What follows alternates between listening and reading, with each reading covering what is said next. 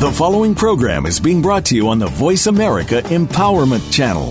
For more information about our network and to check out additional show hosts and topics of interest, please visit voiceamericaempowerment.com.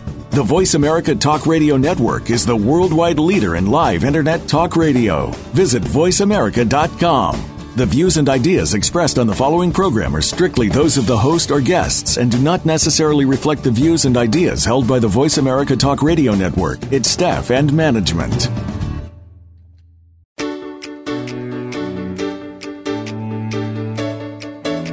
At times, it seems like when you work on your professional career, your personal life seems to fall behind. Then, when you work on improving your personal obligations, the professional part of your life begins to suffer. Is there any way to keep them both humming along at a successful pace? Welcome to Master Your Life with hosts Leah Mattinson and Dr. Howard Rankin. We'll take the guesswork out of which part of you is more important and show you the success stories of others that can help you realize that you can manage it all. Now, here are your hosts, Leah Mattinson and Dr. Howard Rankin. Hello and welcome to Master Your Life. I'm Leah Mattinson, and as usual, I'm joined by my fantastic co-host, Dr. Howard Rankin. Hey, Leah, how are you? Fantastic. How are you doing today, Howard? Well, pretty good. How was your week? My week was very interesting. This week, we're doing a theme of life mastery in all sorts of areas. So today I thought I'd take the challenge of trying to record the show from a different location. So I am sitting in Okotoks, Alberta, at kind of a pre-event to the Calgary Stampede. So anybody who is a big rodeo fan will know that the Calgary Stampede is a huge event in North America. And I am sitting here at the Okotoks multiplex watching people do cattle penning. So the Okotoks Ag Society was fantastic enough to find me a space here and lock all the kids out of the playroom so that we could do our show today. And it just reminded me, I guess, of a few things in terms of life mastery. Sometimes we don't ask for what we need, so we don't get what we need. But when we do ask for what we need, it's amazing how gracious people are. And I understand that this week last week you had an opportunity to also learn some things about grace, and would love to hear about the training that you were on, Howard.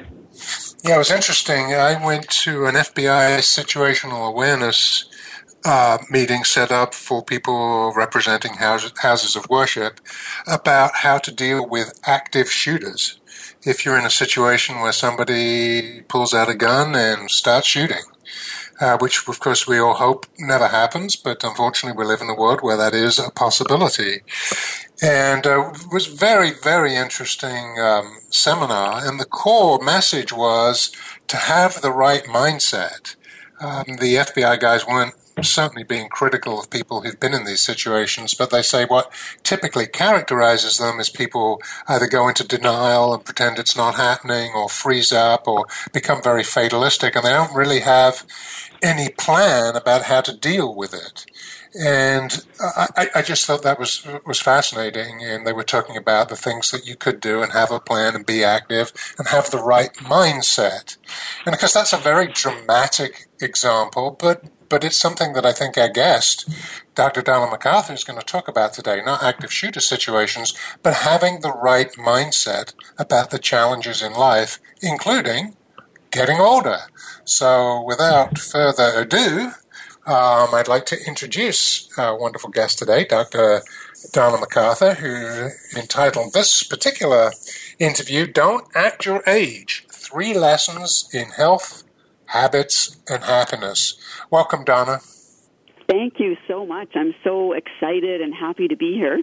You guys sound like you've had a lot going on, quite diverse weeks you've both had, one sitting at the Stampede and one in that intense workshop, so good for you. Yeah, well, I hope like that, real life. I hope there's no risk of Leah being stampeded either by cattle or young children that she has displaced to do this interview. So, but you're prepared, I'm sure, Leah, right? I am totally prepared. So, and I'm also prepared to, Donna and I have had a chance to chat, and I'm really excited to hear about her, just like the mindset of where things started with you, Donna, in figuring out how people can kind of live a different lifestyle. So can you maybe just describe what the term lifestyle medicine means? Sure. It's a fairly new term as far as health sciences go, and it's referring to the prevention and treatment of disease that's caused by lifestyle factors. For example, nutrition, physical inactivity, and chronic stress. And I think that what happened, a lot of this originally stemmed from, I believe it was a Dutch research project where they studied identical twins that had been separated at birth. And, I mean, a lot of research has been done subsequently, but this was one of the very first ones. So identical twins have matching DNA. So everything physically about them is exactly the same. So the scientists thought that even though they'd been separated at birth, they should still be the same, even though they didn't grow up together. And the findings were remarkable in the differences, even right down sometimes to how those people looked, and they definitely in their pathologies and the diseases that they were presenting. So it kind of spun off from there. And lifestyle medicine basically is promoting healthier lives through healthier choices, such as nutrition, exercise, psychological stuff, social, economic, and environmental. And the reason is because research shows only about 20% of our physiology is genetic, and approximately 80% is environmental, which means it's within our control to a great degree, a lot more than it was previously felt. And of course, we've learned over the last few years how critical lifestyle factors are in all sorts of diseases that still people think of as really having a genetic base. I've done some work with neurologists who are looking at lifestyle factors in Alzheimer's, for example, and dementia. I think most people think of dementia as a genetic condition, whereas in fact, the lifestyle factors seem to be very important. Isn't that right? Yeah, and there's a lot of really cool research coming out about that now. And even, they're really showing that a lot of the chronic diseases now are highly, highly preventable. And it's catching on. I think people are really starting to clue into that. And I think that's especially exciting news from somebody who has a neurological disease in their family, and that I'm very much a huge promoter of exactly this, of just taking control of kind of that epigenetic, the environment, so that you can have the best outcomes possible. So I'm just curious, Donna, what do we need to do from your perspective to rewire our brain and their life so that we can be happier? Well, I'll just backtrack a little bit before I answer that question and just sort of talk about, what I've seen and what kind of brought me to the table here with this, in my clinical practice, I've seen a huge discrepancy in the way that people age, and then even you're a great example of this, Leah, in the way that people, I'll just use the term carry their illness. Carry their genetic potential or burden, and sometimes, it's you can see people that really, like you are such a great example, are really rocking it and doing the very best that they can, and other people carry just even their age, so heavily. I'll hear people say, "Well, I'm 40 now." And it's like, are you kidding me? Don't even go down that road. So I started really thinking about that and looking at what the research would show. And it's just like what Dr. Rankin and what Scott talked about and you talked about, Leah, that the research is showing that you can actually make some really, really dramatic changes there. And it shows that we can change how we age, but also how happy we are. We all have what's called a happiness set point, and our happiness set point is kind of like the thermostat on a furnace, where we're going to stay within this fairly narrow range of happiness unless we work hard to change that. But research shows there's tons of cool stuff in the field of positivity that shows that there are things that we can specifically do that will change our happiness set point. And interestingly, those things that we need to do are the exact same steps we need to take in our daily life to age better, age with more vibrancy and health, basically have a much better life. And so one of the pioneers in this field is Dr. Rick Hansen. And he's done a ton of research. He's a psychologist, and you can find him at Rick Hansen. Let me just check what his site is. It's fascinating. rickhansen.net. And he sets out 3 points that we can actually use to rewire our brain. And the first one is where we need to tune in to the positive things that are happening around us, because a lot of times we don't even notice them, right?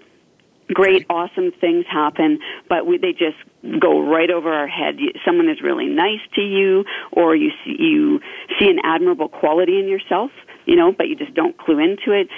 A flower's blooming, you walk right past it, all of that. So if we start to actively look for the good news and tune into it, that's the first step. But the second step's the really important thing, where we need to savor the experience.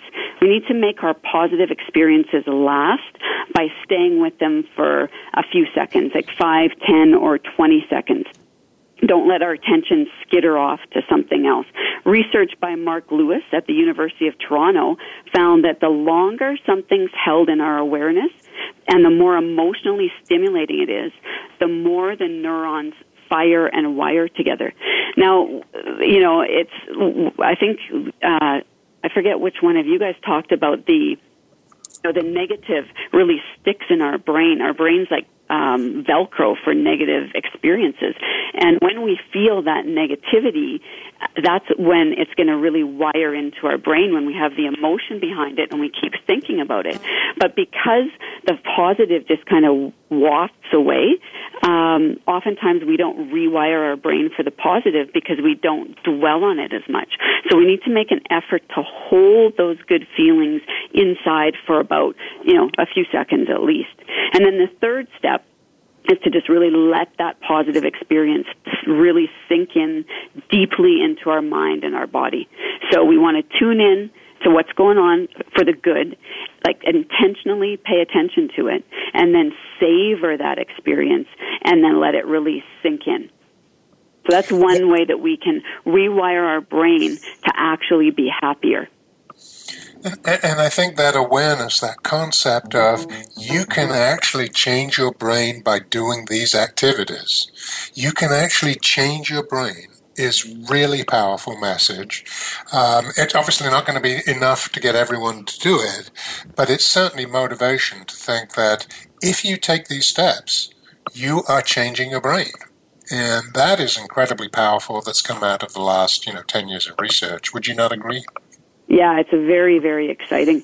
I tell people it's like our brain is like a Trans-Canada highway, and everything we think or say has to travel down this pathway in our brain. And if we keep traveling down it, we can strengthen it and make it into a bigger and bigger highway instead of a bumpy little goat path. And if we don't focus on the positive, then we're just left with this little goat path. Yes, that is no fun. That is a no fun way of living. My question to people just to think about is that positioning question that we usually ask at the beginning of the show, but it's like, who am I and who is it that I want to be? And so when you think about the who I want to be in the world and how you experience the world yourself, but how other people around you experience the world as a result of how you exist in the world. So if you're walking through the world in this sort of state of not excitement about anything and very mediocre and going down the goat path of life versus being on that big Trans-Canada highway and being excited about the simple things like the flowers that you see exactly, Donna, or the birds that are chirping outside your window. And we often joke about, the crows cawing outside of our window and getting the gun. No. We have a slingshot. Savor that too. It's just but it's like finding appreciation in those moments. So I think that's wonderful, and just would encourage people to actually check out Dr. Hansen's site. That'd be fantastic. So his work's very cool. Yeah, and so just wondering, you've also talked about 3 steps that you have found to age vibrantly, and just We only have a couple of minutes till break, but maybe you could kind of give us a taste of what those might be. Sure, I'll just quickly outline them. And these are, as I said, these steps to age vibrantly are the exact same steps we need to take to increase our personal happiness set point. And that is the importance of really looking after your physical being, which you talked a lot about yourself, Leah, through daily physical activity and reasonable nutrition. Second would be social connection, and the third would be an emotional commitment. Because as we get older, we need to really build that whole package, and it's really too easy to shift into a more isolated lifestyle. So those are three things that will both help us to feel so much better and age much better as well. Yeah, and we'll get into those in more detail after the break. I have an interesting story that came from my clinical practice when one afternoon I saw two guys back to back, both in the early stages of cognitive decline. Joe, who came in first, was actually physically, mental, from a neurological point of view, in better shape. But his life was miserable. And Fred, who came in after him, he was actually worse off neurologically, but his life was awesome because he had fantastic support and he had a great attitude. And you looked at these two people and said, if you looked at their neurology, Joe should be doing a whole lot better, but he really wasn't. And it was a wonderful demonstration for me, a live demonstration of how your attitude and the support you have just can make an enormous difference, even when you are already compromised in some way. In fact, perhaps especially when you're compromised in some way. So This is really, really powerful stuff, and it's something that we all need to really take to heart. So when we come back, Donna, I hope you're going to get into a bit more detail into how we can adopt these lifestyle changes, because it means so much to us and our quality of life. So we will get to that after the break. And before we have the break, Leah and I would like to give a big shout out to the hundreds of fans who've been downloading our show. We're really excited that we have such a good following, and we hope we will keep you entertained and informed with our inspiration, insight, and intelligence on Master Your Life. So we'll see you on the other side of the break.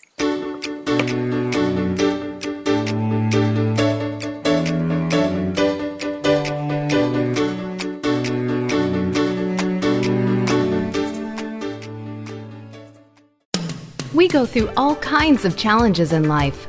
How we deal with them is a different story. If we carry them on our shoulders, we can experience health problems, relationship issues, and other negative aspects these challenges can pose. Jeanette Abney's Precious Predicaments is here to help you pick up and sort out the pieces through education and encouragement. You don't have to live in fear and pain. Let's find solutions together. Precious Predicaments is heard live every Tuesday at 11 a.m. Pacific Time, 2 p.m. Eastern on Voice America Empowerment. It's time to do all of those things that you always said you'd do in your life. What's stopping you? Is it other people, your environment, fear? What could give you a push? Tune in to Raising the Bar with Amy Brado. Our show is all about taking risks and turning them into positives and personal gain. We'll help your inner voice speak up and get you out of that comfort zone. Raising the Bar can be heard live every Thursday at 11 a.m. Eastern Time, 8 a.m. Pacific Time on the Voice America Empowerment Channel. Can you think of anybody who does not want a better life and to be a better person? Think about that for a second. Almost everyone wants to be better, but how does one go about doing that? One thing that is making people better every week is tuning into the Self-Improvement Show with Dr. Irene Conlon. All real change comes from within, but many of us don't know where to find the information or guidance we need to make the changes that bring about the improvement. Most of us don't know how to work within. Listen Thursdays at noon Pacific, 3 p.m. Eastern on Voice America Empowerment.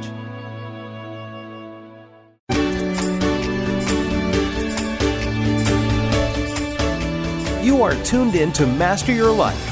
To reach Leah Mattinson, Dr. Howard Rankin, or their guest, please call in to 1-888-346-9141. That's 1-888-346-9141. Or send an email to Leah, that's Leaha, @changeyourlife.expert. Now, back to Master Your Life. And welcome back to Master Your Life. Today, our guest is Dr. Donna MacArthur, and she's here today to talk about how to not act our age, habits and health and happiness. So, Donna, right before the break, we were talking about lifestyle behaviors. Behaviors are something that we actually can control. And so what are these kind of lifestyle behaviors that help us to age vibrantly? Just can we get into the details of those a little bit more? You betcha. So the first one, of course, is physical activity, daily physical activity. And the thing is that I think everyone knows they need to have daily physical activity, but most people don't do it. And I know that's been really highly discussed here on this program. And a lot of people don't understand why it's so important. You know, their new research is showing that sitting is the new smoking. Sitting is showing to be as detrimental or more so for our health than smoking. And the reason is because of our DNA, basically. The thing is, our body hasn't changed in the last 40,000 years. Our human DNA is exactly the same as it was when we were running away from the saber-toothed tiger. But our lives in no way resemble that of our ancestors. And we have choices and luxuries in our modern life that just don't have a parallel in our biology, because our biology is meant to be out hunting and gathering and moving around constantly. And that's the reason that we need to be moving much more than we do, is because we have this genetic system that the cards that we've been dealt that are made to move. And when we stop moving, everything fluctuates. Like, what do you think of when, what do you think our body or our brain thinks when we stop moving, we start to gain weight, and we just slow right down? Well, the only time in history that happened was when we were going to hibernate, right? So then our cardiovascular physiology changes, our brain chemistry changes, we start to flatline. In our culture, we call that depression, and that's just a symptom of our lifestyle, because we're slowing down and not moving. So movement is the very first thing that's really important for aging, as well as just living a happier life. And in terms of the types of movement and activity, do you have any particular preferences for different sorts of activity? What level of activity should it be, ideally? Well, I mean, ideally, as we get older, so I'll use, say, approximately 50 plus, it should be some pretty hardcore exercise. 6 days a week is what they're calling for now. But they say that approximately at about 30 years old is when we start to age. So that's when we really should be kicking it up a notch. But realistically, you know, I tell my patients they need to do whatever they love to do and whatever they will do, whatever they will commit to do. And it can look like any form. But, you know, if we broke it down, the number one cause of aging has been shown to be muscle loss. And you can see it in the elders around you. You know, you look at the first thing when you look at someone and you think, wow, they're really old. Usually it's because they have trouble getting up out of their chair and they're frail. And that frailty comes from loss of muscle. Yes, and maybe I'll just weigh in on this one with a little bit of expertise, because I was a fitness instructor and a personal trainer for over 30 years. So if people are looking for resources about actually the amount of exercise to do or what types, especially if people are dealing with aging, with injury, a great resource is Tim Ferriss's 4-Hour Body. Yeah, very good. That's actually, and because he talks about minimal effect dose of exercise. So it's MED is the acronym, and it's just so that people aren't thinking when you say you got to hit it really hard, that becomes very overwhelming for people. There's very simple exercises that are focused that can help you to gain muscle way more quickly than you would ever imagine. So again, I'll just mention that's Tim Ferriss's 4-Hour Body, and basically what he's done is he has interviewed every expert in the world on exercise and nutrition at all and other areas, subject matter areas. But if you want to take a look at his stuff, it really just boils things down to such an easy, reader-easy way of applying the information. Plus, there's information for what I like to call myself, which is a geek. So if you want more kind of information about research around that and stats to back up what he's promoting, it's a great resource. So not to take us too far off topic and the expert that we have in the room. So so getting back to kind of physical, what's the next thing after physical activity? That is the in the physical realm, it would be nutrition, and just looking at reasonable nutrition, which Scott did a great job talking about, and so did you, Leah. I don't really need to add much to that. I think one thing I could suggest is just never go on a diet again. Dieting has been shown, decades of research showing that dieting is just really bad for you, and overall, we are better to carry a few extra pounds and be fit than to be skinny and fat. The skinny fat, which if you're not aware of what that is, it's just people who, they might look skinny, but they are inside, their biological markers are horrible because they don't eat or they eat very, very poorly. So, and then just the yo-yoing, losing weight and then gaining it back is very, very bad for us. So we want to really focus on just general healthy eating and get off those diets. I could elaborate, but I think in the nature of time, it's been very well discussed in this program prior to this week. Yeah, and one of the things that I'm impressed with this notion of toxicity is that if you eat a lot of junk food, just think about the impact on your body of putting, effectively toxins in your body 3 times a day, every day.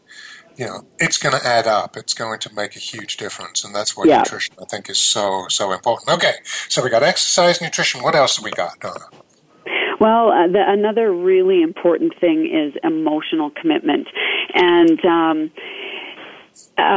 emotional commitment is on so many levels. I mean, the need to stay connected to other people and the need for social connection. And social connection, actually, those are 2 separate ones, 2 of the 3. So we have physical, looking after your physical self.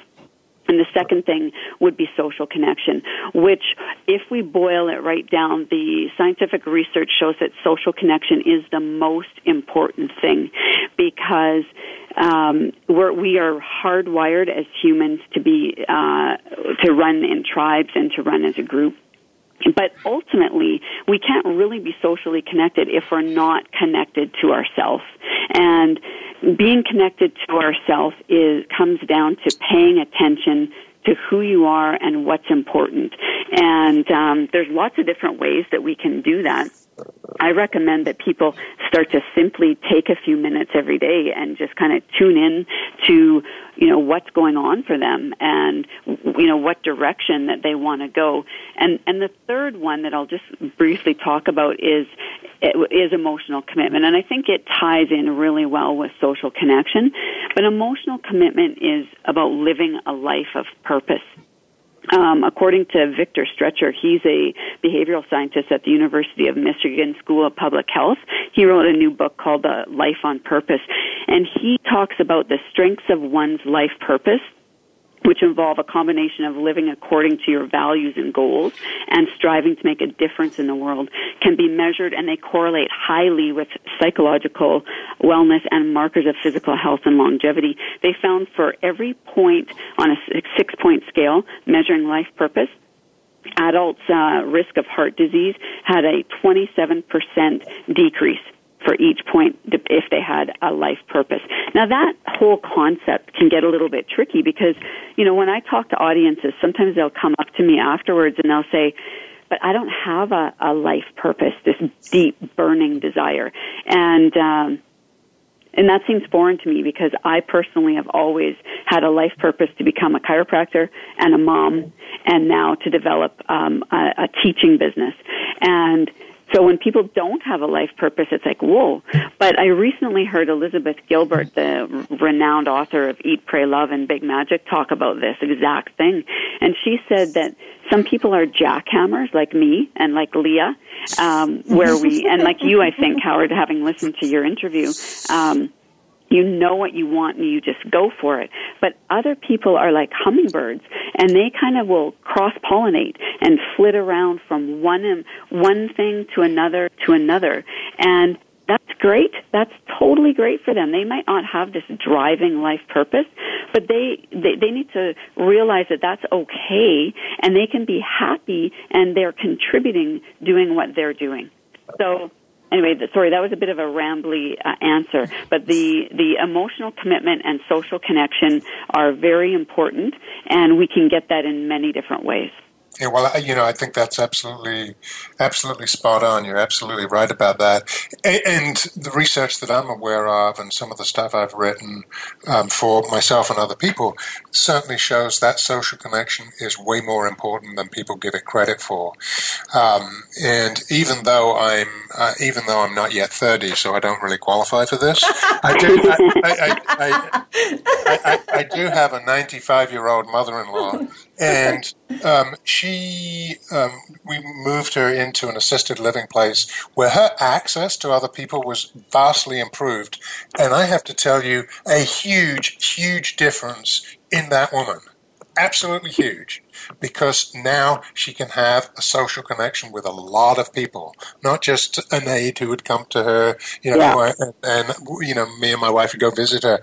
That was astounding to me, the difference when she had social access and was able to resume interaction again. It's so critical. Yeah, I think that's a great example. And Donna, I just want to pick up on the jackhammers and the hummingbirds, and I'm not 100% sure how it is in your families. I know in my family, though, my mom is a hummingbird. And so to have a jackhammer as a daughter has been a little bit of a trial for her. And now I think she appreciates, kind of my drive. But I watch how many people she has effectively helped by having her, like, she's just such a high contributor to everything around her, and is that sprinkling things around. What's it like in your family, Donna? Do you find you're different than some others in your family? I think, my brother is both, I think, and my dad is a hummingbird, and I think my mom is a bit of both. And I had never heard them described in those terms before, but I did really like that. And I think it will hopefully help people who don't have that huge goal, that goal-oriented personality to feel better, because there's, it takes all kinds to make up our world or our families, and that's okay. Yes, and I think that comes back to your whole talking about how self-aware people are, or taking that moment to appreciate themselves and to develop self-awareness. And then, can you just describe, do you think there's a difference between self-awareness and intuition, or being intuitive? Well, I think they probably blend together. I think that that we all are intuitive. Just a lot of people choose to ignore that. And I think that as you grow your self-awareness, you likely become more intuitive. I tell people that your intuition is the connection between your deep inner self and the world around you. That's all that your intuition is, and we all have that. It's not some new age airy-fairy thing. It's a trait that exists inside of us. And as we start to become more self-aware and pay attention to that, our intuition can grow. And the thing is a lot of people choose not to listen to their intuition because it tends to lead us on the harder path. It does not allow us to sit back on the couch eating Doritos, right? It wants us to get up and do that hard thing. Damn, and so we ignore it. What? I think there's an interesting point, though, about people who know their purpose and people who don't. I think for a lot of people, they think if you ask them their purpose, they've got to say something like, well, cure cancer or solve the Middle East peace problem. Whereas, in fact, if you ask them, there are people who say, I love helping people. That's who I am. And they don't really necessarily tie that to a purpose. Perhaps it's that word. But that's really what we're talking about. And so when we talk about that, when we talk about purpose and values, it's not necessarily your job or your career. It's who you are as a person, as we like to say on this show. Who do you want to be? And that's also relevant, I think, to this issue of aging, Donna, because I'm sure, like me, you've seen people in retirement who come to you and they're checking things off their bucket list. They're doing things, but they're still not fully satisfied and not totally happy. And perhaps the orientation is wrong there. Yeah, and that's fascinating, and I have thought a lot about that, and I've seen that as well in my own practice. And sometimes this is just my own take on it, that I think that those hummingbirds might overall be happier than the jackhammers. Not always, but, if people can accept that they're flitting around, that's a bad word, I'm sorry, but if they're going from one thing to another, being in service and being helpful throughout, their day, then that might give them greater overall happiness than that pursuit of the goal. I'm not sure. I haven't really given that enough thought, but I know what you mean when you say that you have people who are checking things off their list, but they don't really seem happy. I think that comes back to it takes a lot of work and effort to increase your happiness set point. And we can do it, but you have to put some effort into it and focus on being happier, whether it's by adopting these lifestyle choices or by doing the work that Dr. Rick Hansen says, where when we have a positive experience, we actually dive into it and allow our brain to rewire it. It's not easy to rewire your brain, so it takes some work. And I think a lot of times those people don't put in the effort. I mean, I'd said the number one cause of aging is muscle loss. The number one side effect of aging is being grumpy and irritable. And that's because most of us don't work that it takes to stay happy. Right, and so that's wonderful. It is the grumpiness. And it's funny, too, that it's like the social groups that we choose to be around. Just so much of this is like a big jigsaw puzzle as we build our lives towards mastery and bringing in more and more of the good stuff into our lives so that not only can we age gracefully, we can age well, and we can effectively help the people who are around us to age well and gracefully also. So after the break, what we're going to get into with Dr. Donna is vibrant aging, and how do we make that emotional commitment to do that, and what exactly does it mean when we say that we're stepping into this third step in vibrant aging. So right after the break, we'll hear more from Dr. Donna.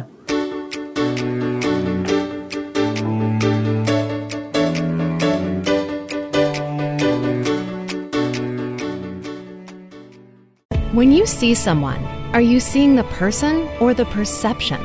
We see labels such as fat, thin, black, white, rich, poor, but we don't always see the true identity. Listen for New Dimensions with Reverend Nicholas Barrett. On this program, we'll embrace the breaking down of societal paradigms, our norms, and acceptance of our false selves. You can find your identity the way that God intended. Forget all the labels that you think you see. Tune in every Wednesday at 8 a.m. Pacific Time, 11 a.m. Eastern Time on Voice America Empowerment. The Compassionate Life is about just that. There are so many human beings who have made a name for themselves by being humanitarians. They have become individuals who are known for being selfless, kind, and compassionate. Host Dr. Brittany King is also one of these humanitarians. Each week she shares stories of kindness that she has experienced throughout the world, both as a contributor and recipient of these acts of love and kindness. Listen every Tuesday at 6 p.m. Eastern Time, 3 p.m. Pacific on Voice America Empowerment. Most of us have experienced the loss of a loved one, be it a friend or family member. There are all kinds of questions and emotional pain that we go through, but you can move on. Listen for From Morning to Morning with Rabbi Mel Glazer. It doesn't matter what faith you are, or if you even have no faith. You are sure to find meaning in Rabbi Mel's words and personal experience, as well as that of his guests. From Morning to Morning airs live every Thursday at 5 p.m. Pacific Time, 8 p.m. Eastern Time on Voice America Empowerment.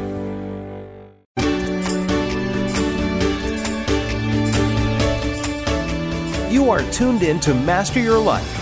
To reach Leah Mattinson, Dr. Howard Rankin, or their guest, please call in to 1-888-346-9141. That's 1-888-346-9141. or send an email to Leah. That's Leaha at changeyourlife.expert. Now, back to Master Your Life. So welcome back. Today we're with Dr. Donna MacArthur, and we're talking about how to not act our age with health, happiness, and great habits.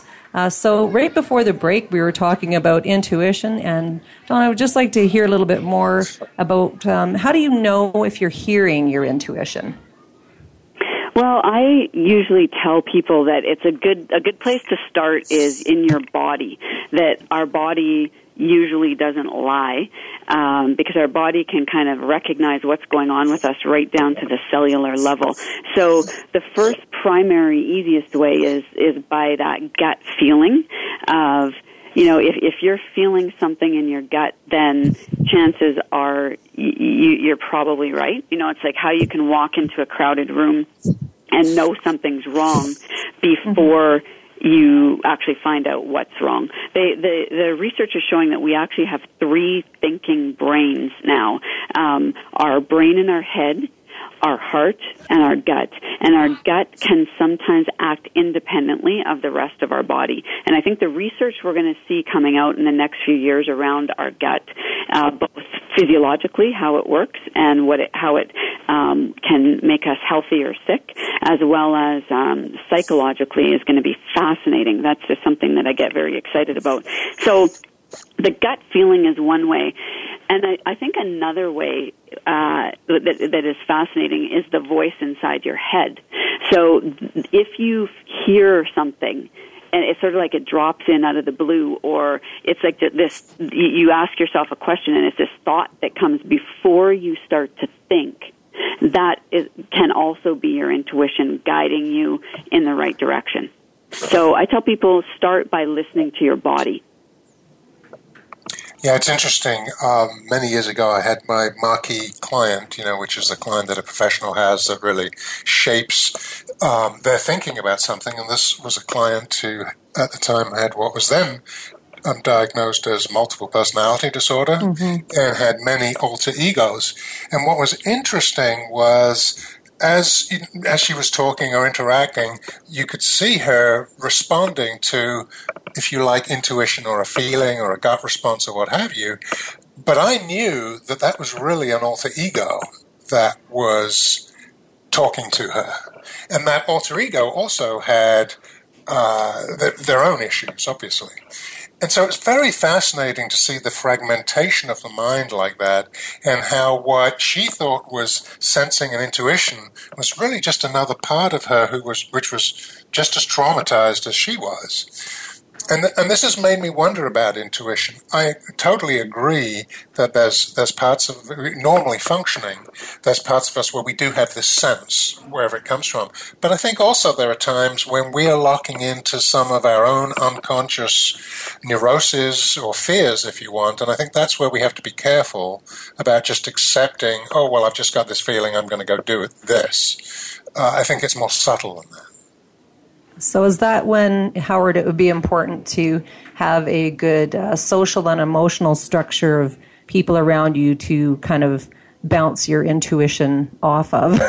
So if you have a great idea or a great intuitive thought, that you would bring it to your partner in life or to your friends and to share, so that they could say, yeah, that seems reasonable and like a good idea, or they may be able to guide you to some other direction. Well, I think always it's valuable to get a reality check. I guess is what I'm saying, and certainly, right. Yeah, that would be. And of course, I am talking about extreme pathology with this case, so that's a little different from the everyday person who doesn't have that problem. But it was just very interesting to see how that mind worked, and to be able to say, I know which alter ego is putting that thought in this person's head. I mean, it was fast, and physical symptoms too. I mean, this person would show up with a migraine and say, Dr. Rankin, I can't get rid of this migraine. I've tried 4 days. I would know which alter ego that was who had the migraine, and I would be able to, using sort of hypnotic methods, get rid of it. She would come around like 5 minutes later and say, oh my God, what happened to my migraine? It's gone. And so it's just a very fascinating insight to how these different sides to us can manifest in these various feelings. That is amazing, hey? That's really fascinating. I think when you're talking about, getting real, like just focusing on, I forget your exact words, but focusing on reality and what, having that support system to get real.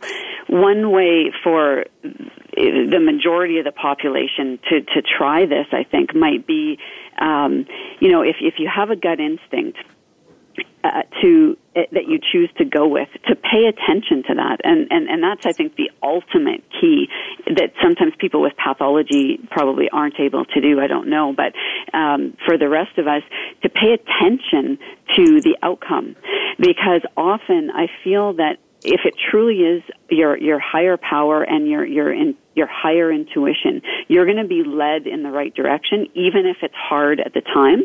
And if you pay attention to that and you're like, okay, well, I really didn't want to do that, but I did, and it worked out great, and then you see it again, I followed my hunch and it worked out again, then you start to see, okay, this is working for me. Whereas you're like, I followed that and that was just got bungled up, just trying to discern which voice is talking to you. And when I say which voice, I don't mean like a pathology, like you're helping your patients with, Howard. I mean like our own personal little voices that are, I would use the word normal. I don't know if there is such a thing.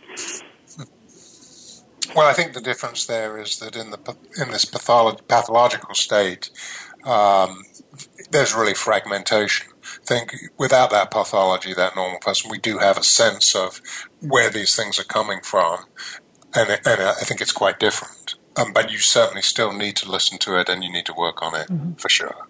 And I think that the good, kind of piece, we've mentioned Scott Walker's show a couple of times here, that's Scott Inside Out, his episode where he talked about having his psychotic, incident. And so it doesn't necessarily have to be a pathology that's like a life sentence or a life term or problem or a lifelong problem. But it is good for our audience to kind of have the breadth. And sometimes these things are intuitive, and these are the ways you would recognize that. And also to have the insight of going, and if it's not quite on side, make sure that you are checking yourself out, because that's also life mastery, which is what this show is really about.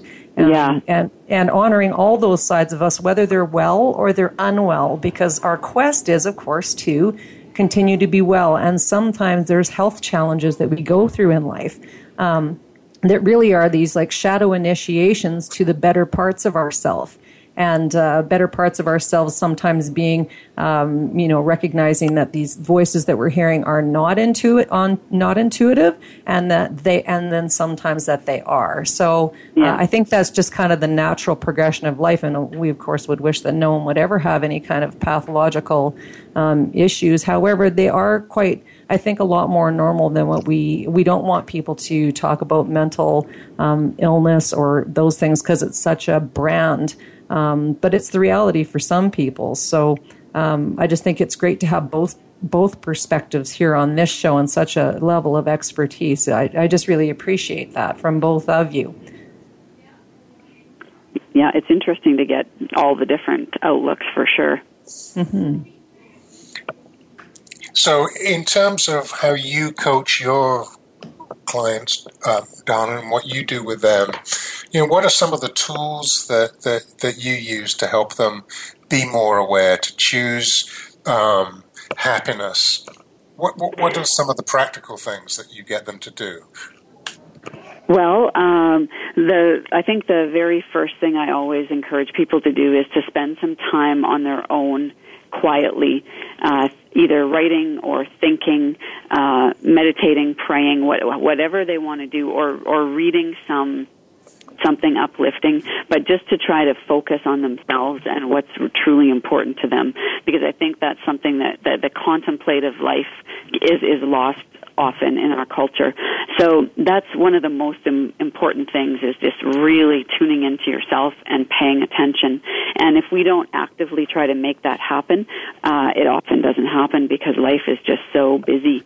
Another fun thing that I often teach people is, when we're talking about changing our brain, as it has been discussed so often on this program, changing our brain and our neurology through using neuroplasticity. where we physically create new neural pathways. That, I think, seems obscure and foreign to most people because it's like, wow, I can't do that.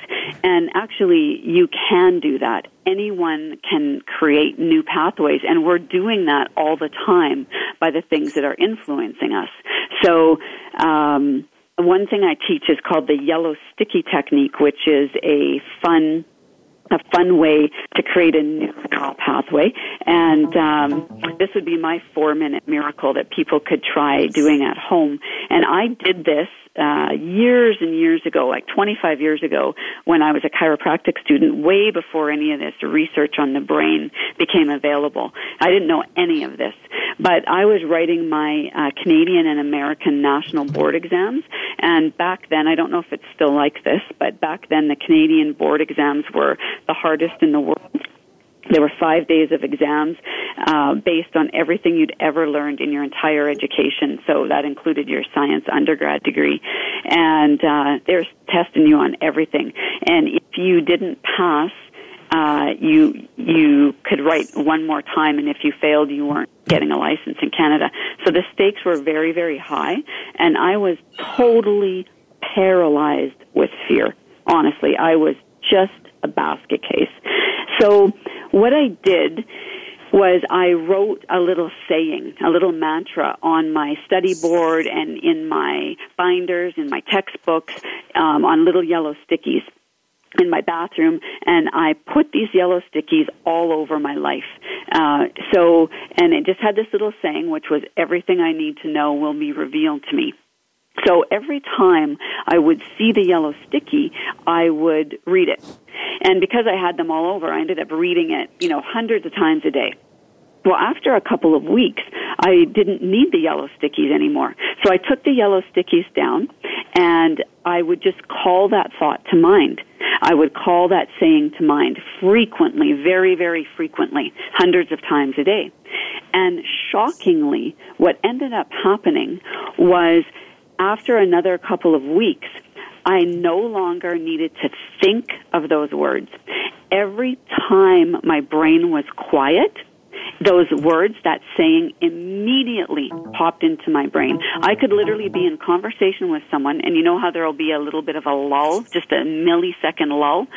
That's those words, everything I need to know will be revealed to me, would pop into my mind.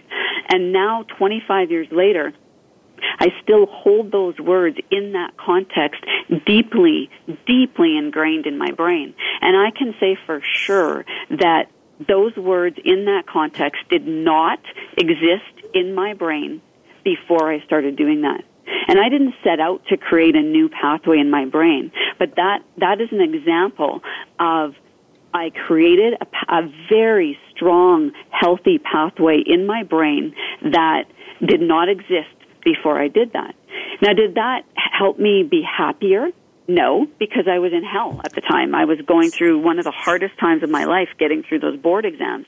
But I did pass all of my board exams on the very first try, one of the very few people in my class to do so. And was it because of this? Well, we have no way of knowing. But the thing is that every single time I read those words or I said them in my brain or said them in my mind, I had a millisecond of ease. This millisecond of, it's going to be okay. And so that's an excellent way to create a new brain pathway, and anyone can do it. It's fascinating. There are many things about that, actually, that I think are really important. One of the things is, neurons that wire together. And the fact is, people say, I can't be bothered to do that. Look, whatever you are doing, you're training your brain. Right? Yeah. If you are sitting around, as you said, eating Doritos or whatever you're doing, you are training your brain. So it's going to happen by default. What you're talking about is taking charge, taking the mindset and doing the things and training it to be the way which will be the most maximally beneficial to you. And I think it's great. And, there's a lot of literature, now on how words resonate in different parts of the brain. So those words that were just words on a sticky note really became something a whole lot more meaningful to you, as well as automatic, right? I mean, automatic and meaningful. Yeah. Before we go, Donna, and it's been great having you on the show. Is there a website where people can find out more about you?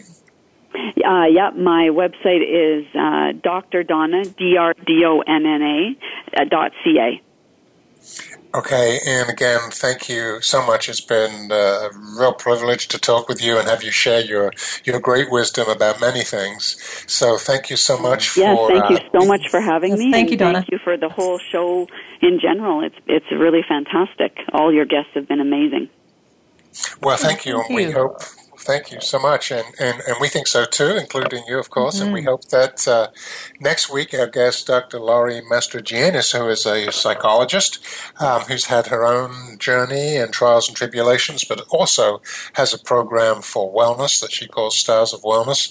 She'll be with us next week to talk about her take on how to master your life and give us some more inspiration, insight, and intelligence. And again, thank you so much, Donna, for today's show. Leah, any last words for you in the last few seconds? No, I just think that I'm just grateful for everyone that's been tuning in and looking forward to next week's guest. Thanks again, Howard. Okay, you're welcome. We'll see you next time. And again, thank you, Donna, so much. Thank you.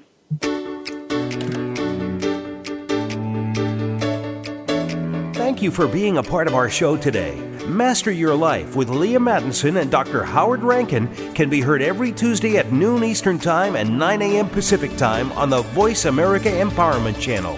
Now, go enjoy your successful life.